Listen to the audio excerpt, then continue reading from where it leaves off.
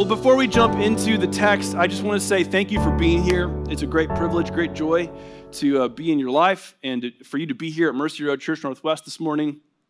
And this is the last Sunday that we'll be in this teaching collection called Kingdom Culture. We've been studying through the book of 1 Corinthians, and this morning we're going to wrap it all up. And it's been an amazing journey. And can we just say thanks to all the other communicators that have supported this Sunday mornings? Thank you to Nick and Maddie and the other ones that have supported this journey. Before I jump into the concluding passage in 1 Corinthians chapter 16, I need to actually teach a principle that came out of the mouth of Jesus that will help us navigate the next 35, 40 minutes to really help us pick up the theme of what Jesus is saying here. In Acts 20:35, the Apostle Paul reminds the new Christians, the new movement, the way, these new fresh followers of Jesus, he reminds them of something that Jesus said. Now, what's crazy about this passage is that it's actually not in the Word of God. The reference is not documented. So, this is wild. Paul is quoting Jesus, but this quote is not found anywhere else written down in the Scriptures. It reminds me of John chapter 21 when the gospel writer John says, if Jesus were to do all the things and say all the things, and all of those things were to be written down in all of the books available on planet Earth, surely not all of the pages will be able to accommodate them all.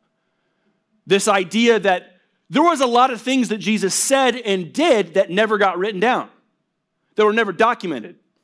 Like you have a lot of conversations and you say a lot of things that you don't write down in your notes app or that you didn't put in a text message or in an email. Jesus said a lot of things and did a lot of things that were never written down, which will be really interesting one day when we get to meet him face to face. Like, dude, what else did you do, God? Like, that'll be a really cool conversation. Well, Paul, right here in Acts 20:35, is reminding all these new Christians that are following the way of Jesus that Jesus said this thing. Listen to what the Word of God says here in Acts 20:35. It says, in everything I did, I showed you that by this kind of hard work, we must help the weak, remembering the words the Lord Jesus himself said, quote, it is more blessed to give than to receive.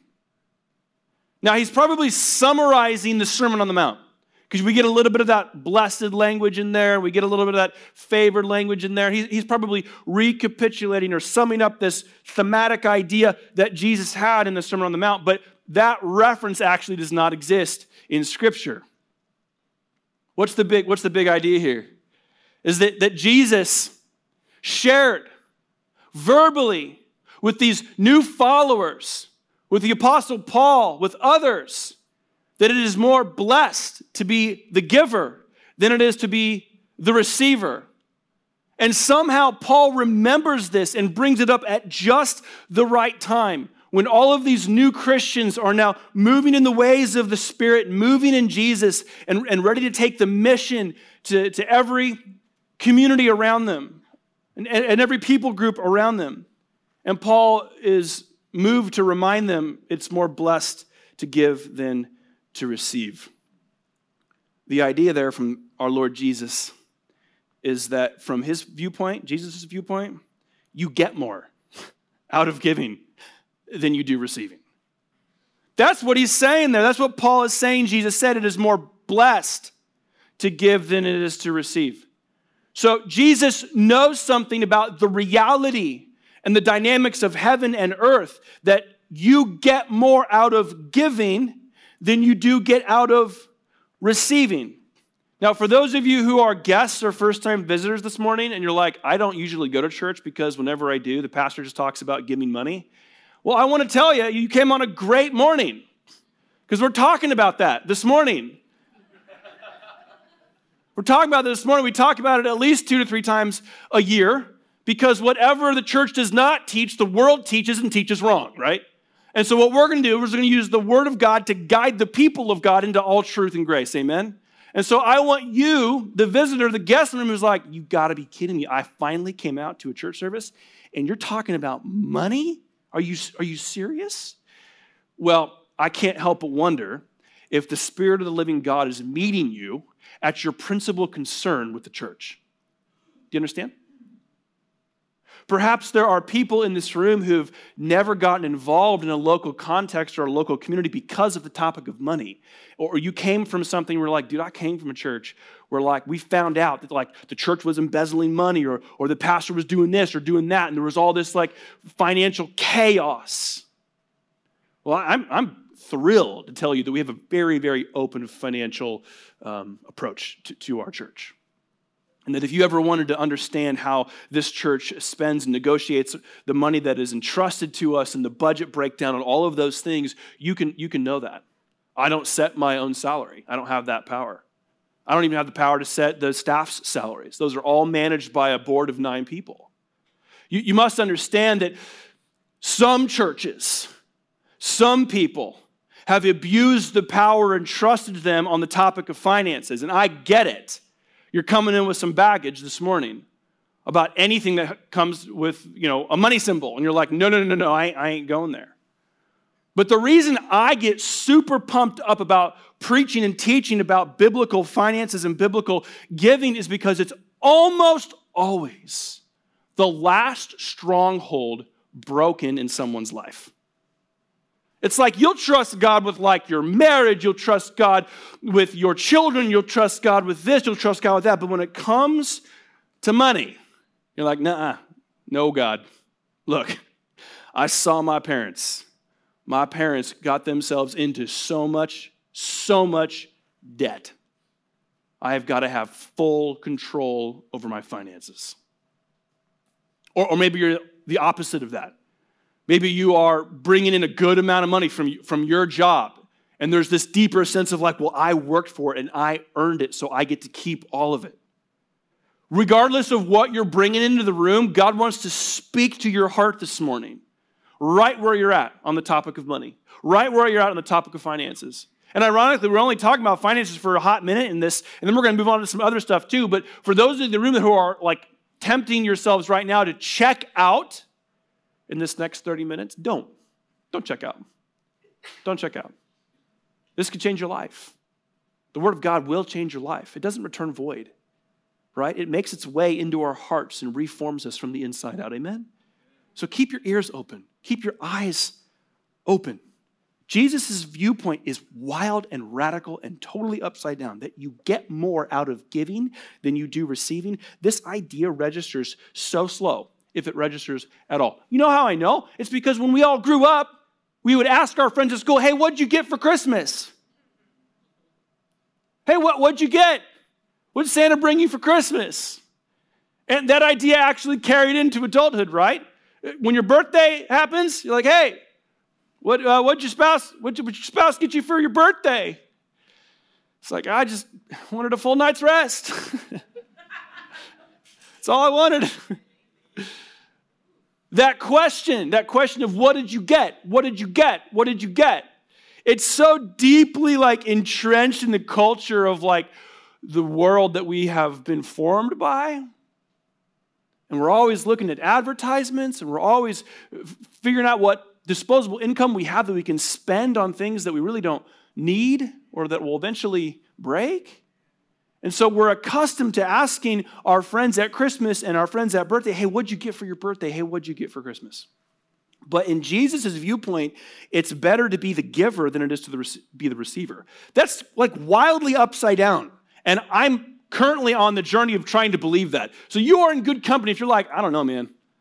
I don't know if it's really better to be the giver than it is to be the receiver. Are you sure? Because it feels pretty good to unwrap Christmas presents. Stay with me. Stay with me this morning. What if the community of God in the kingdom of God was able to flip that question? Instead of what did you get, what if it was based on what did you give? What if every Christmas, what if every birthday, what if every time that we had the opportunity to live in a posture of giving, there was just like this new normal? That God's people would normalize, hey, what'd you give for Christmas? Not as like a shaming question, but to celebrate the greater gift. Celebrating the greater gift means celebrating the giver's gift. And no one has given more, and no one has sacrificed more, and no one has gifted more than your God. No one has thought up a gift so great than the gift of salvation. It is God who has been the greatest giver of all time in all history. There has been no one more generous than God. He has given us his Son. He has given us the world to live in. He's given us the Holy Spirit to comfort us. He's given us the Word of God to guide us. I mean, aren't you glad that God has given you everything you need for life and freedom in Jesus? There is nothing that won't come from the hand of your Father that he wants to give you freely. And it's crazy that his view is that it's better to be the giver than it is to be the receiver. That is a wild, wild idea. The passages that support this kind of new paradigm seem to be endless. Look at 2 Corinthians 9:6. It says, remember this, whoever sows sparingly will also reap sparingly, and whoever sows generously will also reap generously. Okay, let's keep going. Proverbs 11:24 and 25. One person gives freely, yet gains even more. How is that even possible? Another withholds unduly, but comes to poverty. A generous person will prosper. Whoever refreshes others will be refreshed. Again, 2 Corinthians 9:10. Now he who supplies seed to the sower and bread for food will also supply and increase your store of seed, will enlarge the harvest of your righteousness. Again in Proverbs 22:9, the generous will themselves be blessed, for they share their food with the poor. The passages that support this new way of thinking, the scriptures that support this new paradigm, that it's better to be in the position of the giver than it is to be in the position of the receiver. It's like God knew. He's like, oh, my resources are endless. It delights me to give to my children. It delights me, it thrills me to open up my hands to humanity and let the goodness flow. The gift of salvation, the gift of grace, the gift of the Holy Spirit. We could go on and on and on what flows out of the Father's hands. It seems to have no limits. And all of these passages continue to support this new paradigm, and we've lived in the old paradigm. It's better to be the one that's unwrapping the presents rather than the one that's wrapping them. That's so boring. We love tearing into the gifts. And I'm using that metaphorically, not just presents, but we want to be the recipients of all things that are good and valuable. And in one sense, that kind of makes sense. Our humanity's wiring is hardwired to be in need of God and be in need of others. But when those needs are met, and when those wants are met, what is left? Well, we know that it's so easy to have a glutton spirit, to have a glut in your life, that all of a sudden we have way more than we need. Sometimes we have more than we want. We call those garage sales. In 1 Corinthians chapter 16, again, Paul is forming the mindset and the value system of this new micro-startup church plant in the city of Corinth. And we've talked about this now for weeks and how corrupt that city was and the pressures from the outside world coming in towards this new, vulnerable, delicate church plant. And Paul's like, wait a second, I haven't been away that long. How is it floundering this bad? And so he writes them a couple of letters, 1 Corinthians and 2 Corinthians. And trust me, I was tempted to let's just have the next message series be 2 Corinthians, but we're going to move on to other things, however. But in 1 Corinthians chapter 16, he talks very briefly in a very abbreviated way, which is interesting, about the Lord's collection. You see, he had to communicate something to this new church about what it meant to live financially obediently, to live in a posture of permanent posture of giving, a posture of I want to be in the position of the giver rather than in the position of the receiver. And so he says this, starting in verse 1, chapter 16, it says, now about the collection for the Lord's people. Like, can you imagine that's the way you start the topic? Now about that collection, right, that you don't want to talk about. Now about the collection for the Lord's people, do what I told the Galatian churches to do, which is kind of a rude way of saying, like, come on, like, you know better. You know better. So the Lord's people is actually a reference to the Christians who are living in Jerusalem. And the mention of the churches in Galatia indicates that this collection was actually widespread and not isolated to the church in Corinth. So this was a thematic plea and call to any and all churches that have been planted in the new Mediterranean area that would eventually impact the whole world. We have those handful of startup churches in the Mediterranean to thank for the gospel making its way around the entire globe. And the Christians in Jerusalem may have become poverty-stricken because of the famine recorded in Acts 11:28. There's a recording there that there was a famine, or because of persecution of Jerusalem Christians, which is not the point of this morning's topic, but I am very aware of just what hell is happening on the other side of the world, and what does that mean for Christians today? And perhaps we can get into that soon, but that's not the topic of this morning. And for anyone who's got a burden trying to navigate, how do I think and act like a follower of Jesus in what seems to be this very confusing time on the other side of the world with Israel and Palestine, and trying to make sense of that whole thing. And I want you to know that, like, although that's not the topic of this morning, I do believe that we have a part to play as Christians. We do have a part to play as Christians, and the fruit of the Holy Spirit is key. The fruit of the Holy Spirit is absolutely key to preserving the witness that we want other people to know about Jesus. And so I do plan working with the team and getting some advice on how we can respond as a community of believers about the just never-ending conflict around the whole world. And next year is going to be something else. And the next year is going to be something else. And so preserving a remnant community of people of God that follows the ways of Jesus, even when the world is falling apart around us. It's wild. Like, what hope we have in Jesus as the world falls apart around us. And so there's more to come on that.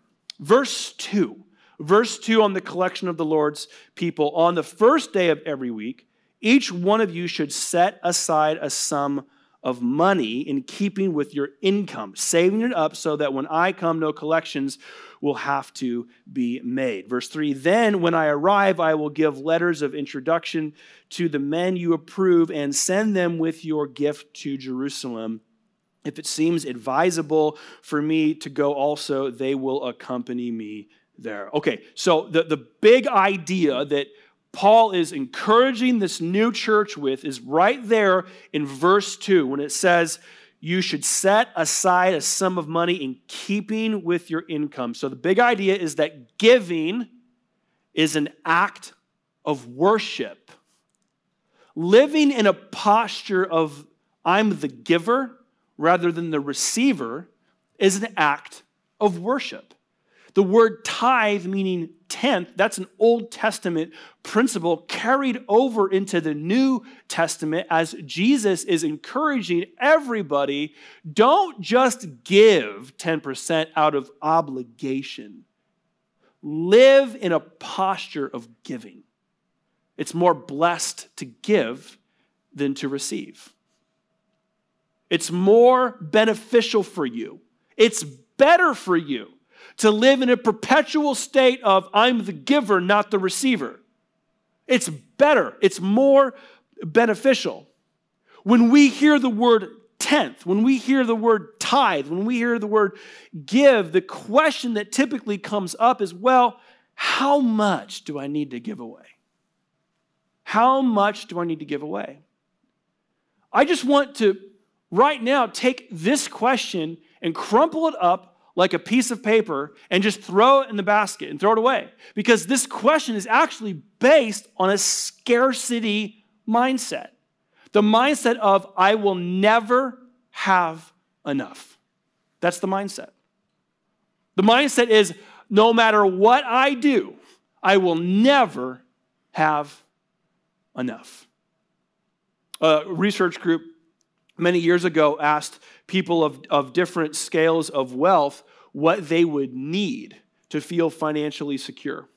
And every single one of them casted a large percentage above what they were making to feel financially secure. So we know right now that even if you were to bring in 7 figures in your annual income, the Barna Research Group would say even the person bringing in 7 figures needs a large percentage more than that to feel secure. The idea here is that you will never have enough if that is your mindset. It doesn't matter how much wealth you build. It doesn't matter how much money you bring in. It doesn't matter how many side hustles you start. If this is your mindset, you will never have enough. When Jesus takes the Old Testament principle of tithing and giving and sums it up in fresh language in the New Testament, says it's better to be the giver than it is to be the receiver, the paradigm, the question now changes. How much do I really need to keep? That's an entirely different question. This question is based on an abundance mindset. That in Christ, I got it all. In Jesus, I have everything that I need. And even if I'm living paycheck to paycheck, I still got income. Even if I'm going from paycheck to paycheck and every single dime is used on something in that 2-week period, you still got income. God still got your back. How much do I really need to keep? The question goes back to the garage sale. How much do we really need to keep? Because there's a big difference between how much we really need and how much we really want. And my plea to you this morning is to ask the Holy Spirit, how much do I really need to keep? And give him the permission to answer that question for you. In 2 Corinthians 9:7, it says, each of you should give what you have decided in your heart to give. Not reluctantly or under compulsion. For God loves a cheerful giver. Giving reluctantly just means that someone pressured you enough to give and that you are giving out of obligation. Don't do it. If you are giving out of obligation and your heart is not thrilled at the notion of giving, God is still working on your heart. God is still working on your spirit. I will say, though, there is something to just obeying the word of God to break a stronghold in your life. So if all you got is a penny to give that penny and allow God to anoint it and break open inside of you this stronghold that has strangled your spirit for so long. Each of us is what the passage says, should give what we have decided in our hearts to give. This passage implies that something is given and assumes that you and God have met about it. When is the last time you had a financial meetup or meeting with God? When is the last time you and God sat down over coffee or over your favorite tea or whatever it is, your PSL, whatever the thing is, when is the last time you and God had a real conversation about money? A real conversation about what you're bringing in to your household and how you can live in a way that doesn't just obey him, but matures you into becoming the kind of person who lives in a perpetual position of being the giver rather than the receiver. Some of you right now should pause and begin these prayers deep down in your heart. asking the Lord, this is the one thing, God, that I've never trusted you on. How can you help me become someone who trusts you in every aspect of my life, especially finances? It also says to not give under compulsion. So not giving from this place of like emotional non-thought. You haven't thought about it. You're just like, I'm just going to give, I'm just going to give, I'm just going to give. And all of a sudden you gave away your kids' college funds. Like, I don't know, was that wise? Probably not. Your kids are like, what the heck, right? God wants you to be cheerful, delighted at the opportunity to live in a posture of being the giver. It means that you have thought it out. It means that you have met with your spouse about it. It means that you have met with God about it. It means that you've planned it in your annual budget. It means that you've given this enough forethought and prayer that you are prepared to live as a person that gives, not just receives. Again, in the passage, you'll see in verse 3, then when I arrive, I will give letters of introduction to the men you approve and send them with your gift to Jerusalem. The big idea there is that giving is not just an act of worship, it's an act of witness. It is the kingdom of God that will ultimately fund God's work throughout the globe. And it's all His. There is no U-Haul behind the hearse that's taking you to heaven. You cannot take it with you. There is no credit cards in your pocket when you enter eternity. You cannot take anything that you build on earth with you into heaven. There's no amount of wealth. Even if you're like, bury me in my cash, like someone's going to dig it up. You cannot take it with you into eternity. It's an act of witness to the world, to the community around us, that we live so obediently and live in a posture of being the giver rather than the receiver. The world is like, what? Christians make no sense to someone who doesn't have the Holy Spirit. No sense. But when we live in a posture of giving, we witness to a God who has given more. We witness to a God who has loved more. We witness to a God who loves the lost and wants desperately to introduce himself to the world and bring all people into his care.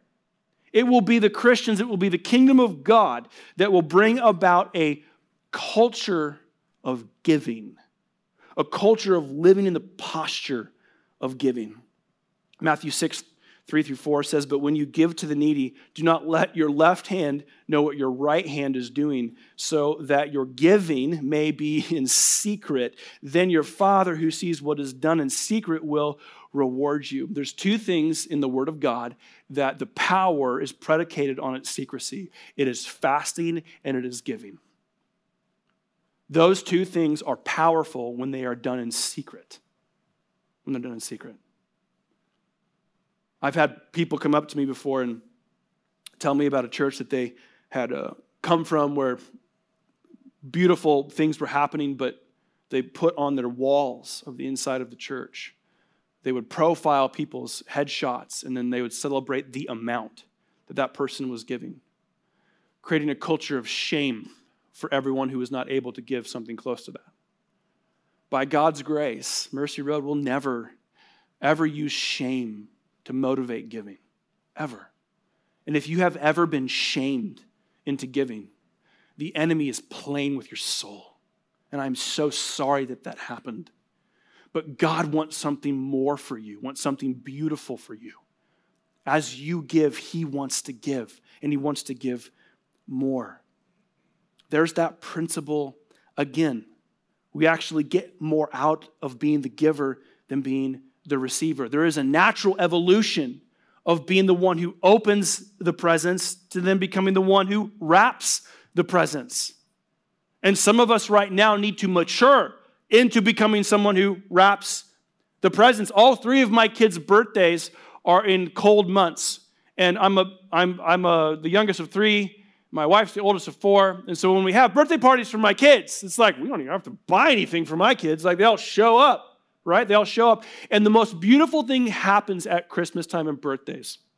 My grandmother, not mine, but my wife's grandmother, she loves to get her grandchildren gifts for Christmas and for birthdays. But my grandmother's just like, you don't get to open them until I get to see your little facial expression when you open it. That's how you're giving back to me. And she's got her little camera and she's all ready to go. And it is awesome to sit back and watch my wife's grandmother give gifts to her grandkids and watch her face just light up. Just light up. I'm like, honey, did we even get your grandma anything for Christmas this year? Like, I can't remember. Becoming someone who matures out of being the one who opens the gifts to becoming someone who gives the gifts. Some of us are afraid, well, what if I'm forgotten about? Or what if it's not enough for me? When you live in a posture of being the giver, there's a smile on your face. Because you know that God is using you for something greater than just you. And you've opened yourself up. Luke 6:38 says, give, and it will be given to you. There's that principle again. It is better to be the giver than it is to be the receiver. Give, and it will be given to you. A good measure, pressed down, shaken together, this starting to sound like a James Bond martini drink or whatever, but will be poured into your lap. For with the measure you use, it will be measured to you. Give, and it will be given to you. That is the most wild, upside-down paradigm I think I've ever heard in my life. There is something about God's mysterious interplay with humanity that when we give and we're cheerful and delighted at the opportunity to be in the posture of the giver, not the receiver, but the giver, God's like, oh, you've opened yourself now up. I can give to you. You can't outgive God. You cannot out-generous God. There's no amount of you giving yourself, your talent, your time, your energy, your finances where God's like, wow, they really one-upped me, didn't they? No, you can't one-up God. What's the passage saying there? What's Luke saying there in the gospel? He's saying that close our hands to God and God will close his hands to us. Not because he doesn't love us, but because he knows we don't trust him yet. We know when we don't trust God. We make fists. This is what we do when we don't trust God. We hold on to everything that we can with as much control as we can. And we say, no, God, no, you can have all of those other things, just not this, not this. And we make fists. And we close our hands to God. He's like, well, then you're not ready for me to give to you. You're just not there yet. You're on your journey, but you're not there today. But you could be. A person that lives in a posture of being the giver rather than the receiver. Not because he doesn't love us, but because he loves us so much, he wants to keep giving to us. Which means the opposite is true. Open our hands to God, and God will open his hands to us. It's really that simple. This is one of those things in Scripture that's actually really simple to understand here and really difficult to understand here. It's like, yeah, that makes sense, but it's way harder in practice. It's much more difficult to live. Sometimes when my children get really anxious, they want to go to bed because they're tired. My wife and I want to go to bed because we're tired. One of them is not quite ready to accept their plight in life that they have to go to bed now for 8 hours. And so, they'll lose it about something and they'll get concerned about something. Typically, my 5-year-old will be really upset about, she can't find one of her cuddlies or whatever, one of her stuffed animals. We've been doing this thing with our kids as we go to bed, trying to mitigate and soothe whatever anxiety is in their world, and we'll sing to them. And the go-to song that keeps coming up in my spirit, he's got the whole world in his hands. He's got the whole world. Would you join me? In his hands, he's got the whole world. In his hands, he's got the whole world in his hands. He's got your finances in his hands. He's got your future in his hands. He's got your bank account in his hands. And if you would just loosen your grip enough and allow him to manage and be the owner of all the things in your life that you are so anxious and concerned about, God will prove and show himself faithful. He does not make a promise he does not intend to fulfill. Some of you this morning need to make a massive step in your faith by simply trusting God that he actually has all things in his hands. James 1:17 says, every good and perfect gift is from above, coming down from the Father of the heavenly lights, who does not change like the shifting shadows. Last year, we launched a campaign about this time as we looked forward to the end of the year. And we said, what does God want to do in and through our community? We've got big, bold, fresh vision that we would have 1,000 Spirit-filled people by 2030. Spirit-filled meaning that you're filled with the Holy Spirit, you're set free from the bondage of sin, and you're constantly forming into the image of Jesus. And we believe our church is well suited to add 1,000 Spirit-filled people to this state by 2030. So we said, well, how can we use the end of the year when people need to make end-of-year charitable contributions for tax purposes or just living from a generous posture, a generous mindset? How much do I really need to keep? Remember that abundance mindset. And we wanted to do the same thing this year. Last year was beautiful. We casted a vision to raise $250,000, and we raised $380,000. Can you give God a shout of praise for his faithfulness? We casted vision for 4 major objectives. We wanted to invest in a shower trailer to meet the hygiene needs of those in our community who are experiencing and suffering homelessness. And we were able to invest in that, and we've been able to use it quite a bit this summer and this fall. We also wanted to say we want to take better care of this property, so we wanted to update the windows with fresh rubber stuff from the seams. I don't know what it's called. And then the caulking, yeah. And then we also wanted to redo a little bit of the parking lot and fill potholes and do new blacktop and some new striping. We were able to fulfill that obligation. And the third of the 4, we wanted to introduce a fund for anyone in our community that is desiring to adopt, but just didn't have the funds to complete the process. And we got that fund set up as well. Actually, we had someone last week express interest in that fund, praise God. So we're hoping that we can use those funds to help a family finish their adoption process, which is really cool.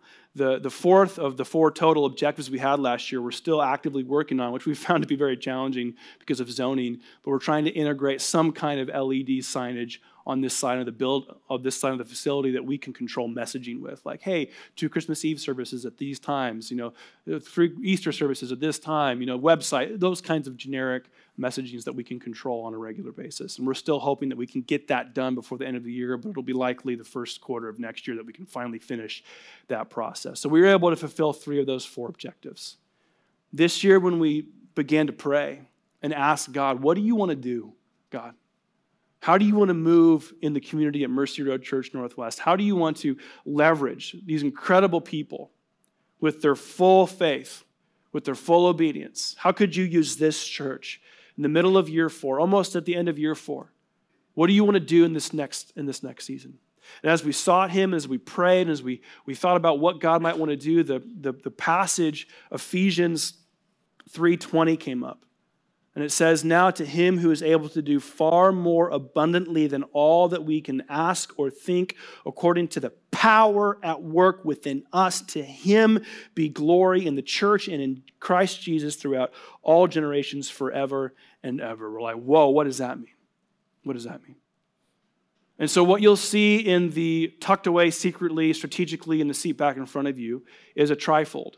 And that trifold will introduce to you the name of our campaign this year, which is called No Limits. So please take a second, grab out that campaign flyer, and I'm going to walk you through how we hope and pray God will use this church in the next season as we continue to march forward to 1,000 Spirit-filled people by 2030. We believe this is an important thruster, an important rocket fuel that we want to pour onto this community, that we're hoping God will pour onto this community as we get closer and closer to 2030. As you see there, you'll see the front of the trifold. You'll see all these smiling faces and all these incredible people that have been part of this community now for the first 4 years. And we're not going to put any limits on what God can and wants to and will do in this community. And as you open it up there, you'll see that passage. You'll see that passage. And then you open it up completely and you'll see our total goal. Our total goal of being $777,000 that we believe that God can raise through this generous community this year. And for those of you who are like, Luke, that's quite a bit more than last year. For those of you who are a number of people like, you mean you went from 250 to 777? Like, that's kind of a big jump. It's like, well, that's the idea, is that you can't put limits on God, right? You just can't. We shouldn't put limits on God. This was not Pastor Luke's vision. This was not something specific to me. We as a board team worked on this for 2-3 months as we actively sought God and prayed through and got good counsel on what we could do as a church this year in 2023. The $777,000 is based on a paradigm, the paradigm of 50% of what comes in stays in, 50% of what comes in is allocated outside the walls. So we are not going to be the primary beneficiary of what comes in. This church wants to live in a posture of also being the giver and not just the receiver. We want to give back to the kingdom, to give back to missionaries, to give back to local ministries that share kingdom values. No limits on our reach. No limits on our ability to reach out to the community around us. We've based that on 3 things. We want to invest in interpretation gear for Spanish-speaking attendees. That we know our local context well enough that we know we can connect with those whose first language is Spanish. And so the idea for 2024 is that we'd pilot that for an entire year. We'd even try to integrate Spanish into some of our slides, our teaching, our worship on certain weekends. We're going to test a lot of things and try to figure out how we can better serve those in our community that speak Spanish. We've got plenty of people in our church who are both fluent in English and in Spanish that are excited and could get involved in some of those efforts. This is a relatively low-cost, high-value, high-outcome investment. No limits on our reach. Updating our property signage. What we mean by that is integrating the word Northwest onto all of our physical signage to brand associate and brand differentiate with our family of churches, our association of churches. There's 5 Mercy Road churches, and to have brand affiliation and brand differentiation is key as we move forward towards 2030. So we'll integrate the word Northwest into all of our physical outside signage as well as our pylon and our memorial signage as well. Now, this is going to get some of you excited about the kitchen. We're going to upgrade our kitchen to serve others better. For those of you who are just like, serve on the fellowship team, you're like, you got to be kidding me. This is not commercial grade. Come on. We're going to upgrade the kitchen. We want to upgrade the kitchen. We want to get cabinets in there. We want to get another stove. We want to get a dishwasher. Praise Jesus for dishwashers. Like, we want to get some of that because we believe in our church's ability to be hospitable. That's the idea. The idea is that we believe this church is a very hospitable church, and we want to continue to facilitate hospitality at every level. No limits on our church stability. This is really fun for the right persons in the room, but allocating funds to ensure the long-term financial stability of our church. Essentially having a savings that is commensurate with the age and season of our church. We think that's really important going forward. And this is where the paradigm shifts now to outside the walls. That our generosity, there would be no limits there. 50% of all funds received through our No Limits campaign would go back outside our walls to support the following. Designing and building a pavilion and playground on our property for our community. You're like, wait a second, Luke. Are you saying that's an outside the walls item? The church would own that. Well, the shower trailer is an outside the walls item. The church owns that. It's all about percentage of use. The idea of having a playground and a pavilion is taking the playground and making it and registering it as a public park so that our community knows that there is a safe place to take your kids and play. There's a safe place for mothers, for fathers, for aunts, for uncles to bring their children, to bring their nieces and nephews, to hang out in a safe environment around a church that loves them. The idea is that the church would use the playground and pavilion the least. That we would definitely utilize it. We'd use it for big old barbecues. We'd use it for VBS. We'd use it as much as we can, but its primary purpose would to be used for the community. We're trying to get creative on how we'd brand it so that off the highway it could say something that would send a message that like, oh, I can take my kids there. And we're going to have a fence around it. And you can see there some of the pictures that emphasis on those are just ideas and not actual renderings. This is where everyone's opinion comes and they're like, we should do it like this. We should do it like that. Like these are just ideas to give you an idea of what we could do on the east side of the property in 2024. The team is very excited about this. If you got kids, you should be very excited about this because now you've got a free, safe place to bring your children to hang out. No limits on our generosity, that also creating a fund to support people outside our walls. We've got many outside the walls partners that are in need of additional funding. We want to increase that funding for them.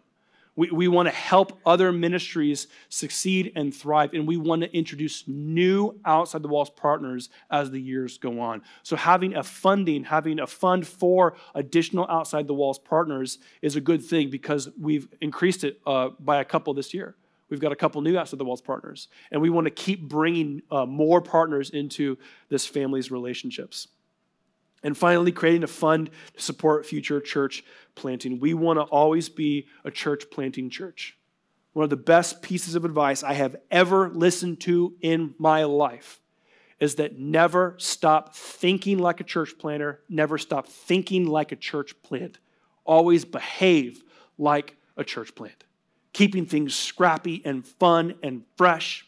That we would never depend on our deep bank account, but we'd always depend on the living, breathing God who makes all things possible, who has no limits. And so for some of you this morning, you're going to have to talk with your wife, your husband, your family. What could we do this year? What could we contribute this year? If we were to raise all $777,000 this year, 50 of that would be inside the walls and 50% would be outside the walls. The idea here, the goal here is 100% participation. If you have $1 that you can give towards this campaign, give $1 towards this campaign. The idea is that 100% of us would participate in it. But there are others of you that need to take a season, need to take a week or two or a month and think about and pray through how you could be involved in this great effort, this wonderful milestone of our church. So my prayer to you this morning is that you have made a transition out of living as the one who receives and opens the gifts to someone who lives as a giver and gives them, who lives in the posture of giving. And when you do, you will discover that God wants to give to you. Give, and it will be given to you. It's better for you. It's more beneficial for you to live as a person who lives in a posture of giving. I don't know who in this room needs to make that transition this morning, but I am more than glad to help you with your next step. I'm super passionate about this because I've seen people break out of this stronghold time and time again. I would love to meet you in the prayer room during these last two songs. I would love to pray for you. I'd love to pray through and help you ID next steps for your journey as being a giver. And as we sing these last songs, I just want to close with this prayer. A prayer for you to see how God is ultimately the most generous, the one who gives. And that as you open your hands to him, he will open his hands to you. So would you just do this? Would you just open your hands right now, just where you're at? God, this is what we want. We want to be people of open hands. I know there's a lot of us in this room right now that are living with closed fists because we don't trust you yet. And so, Father, would you help us trust you? It's tough. It's hard. Everyone in this room is in good company, but many of us need to repent and just begin trusting you with every aspect of our lives. And so, God, if we have closed fists this morning, would you just give us the courage to open our palms to you? And as we do, would we receive more of you, more of your presence, more of your power, more of your breakthrough, more of your comfort, more of your support, more fulfilled promises. We know you want to give everything you've got to give to us, but sometimes we don't live in a way that we can even receive you. So I pray, Lord Jesus, that we would have the courage to grow and mature into the kind of followers that can be givers with open hands. And then we discover that we are receivers from you. That is our prayer.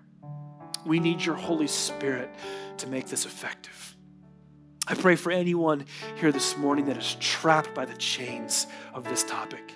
Would your Holy Spirit shatter those chains in Jesus' name? May there be a new future for that person, where they would run in paths of holiness and righteousness and obedience, because this chain is finally broken in Jesus' name.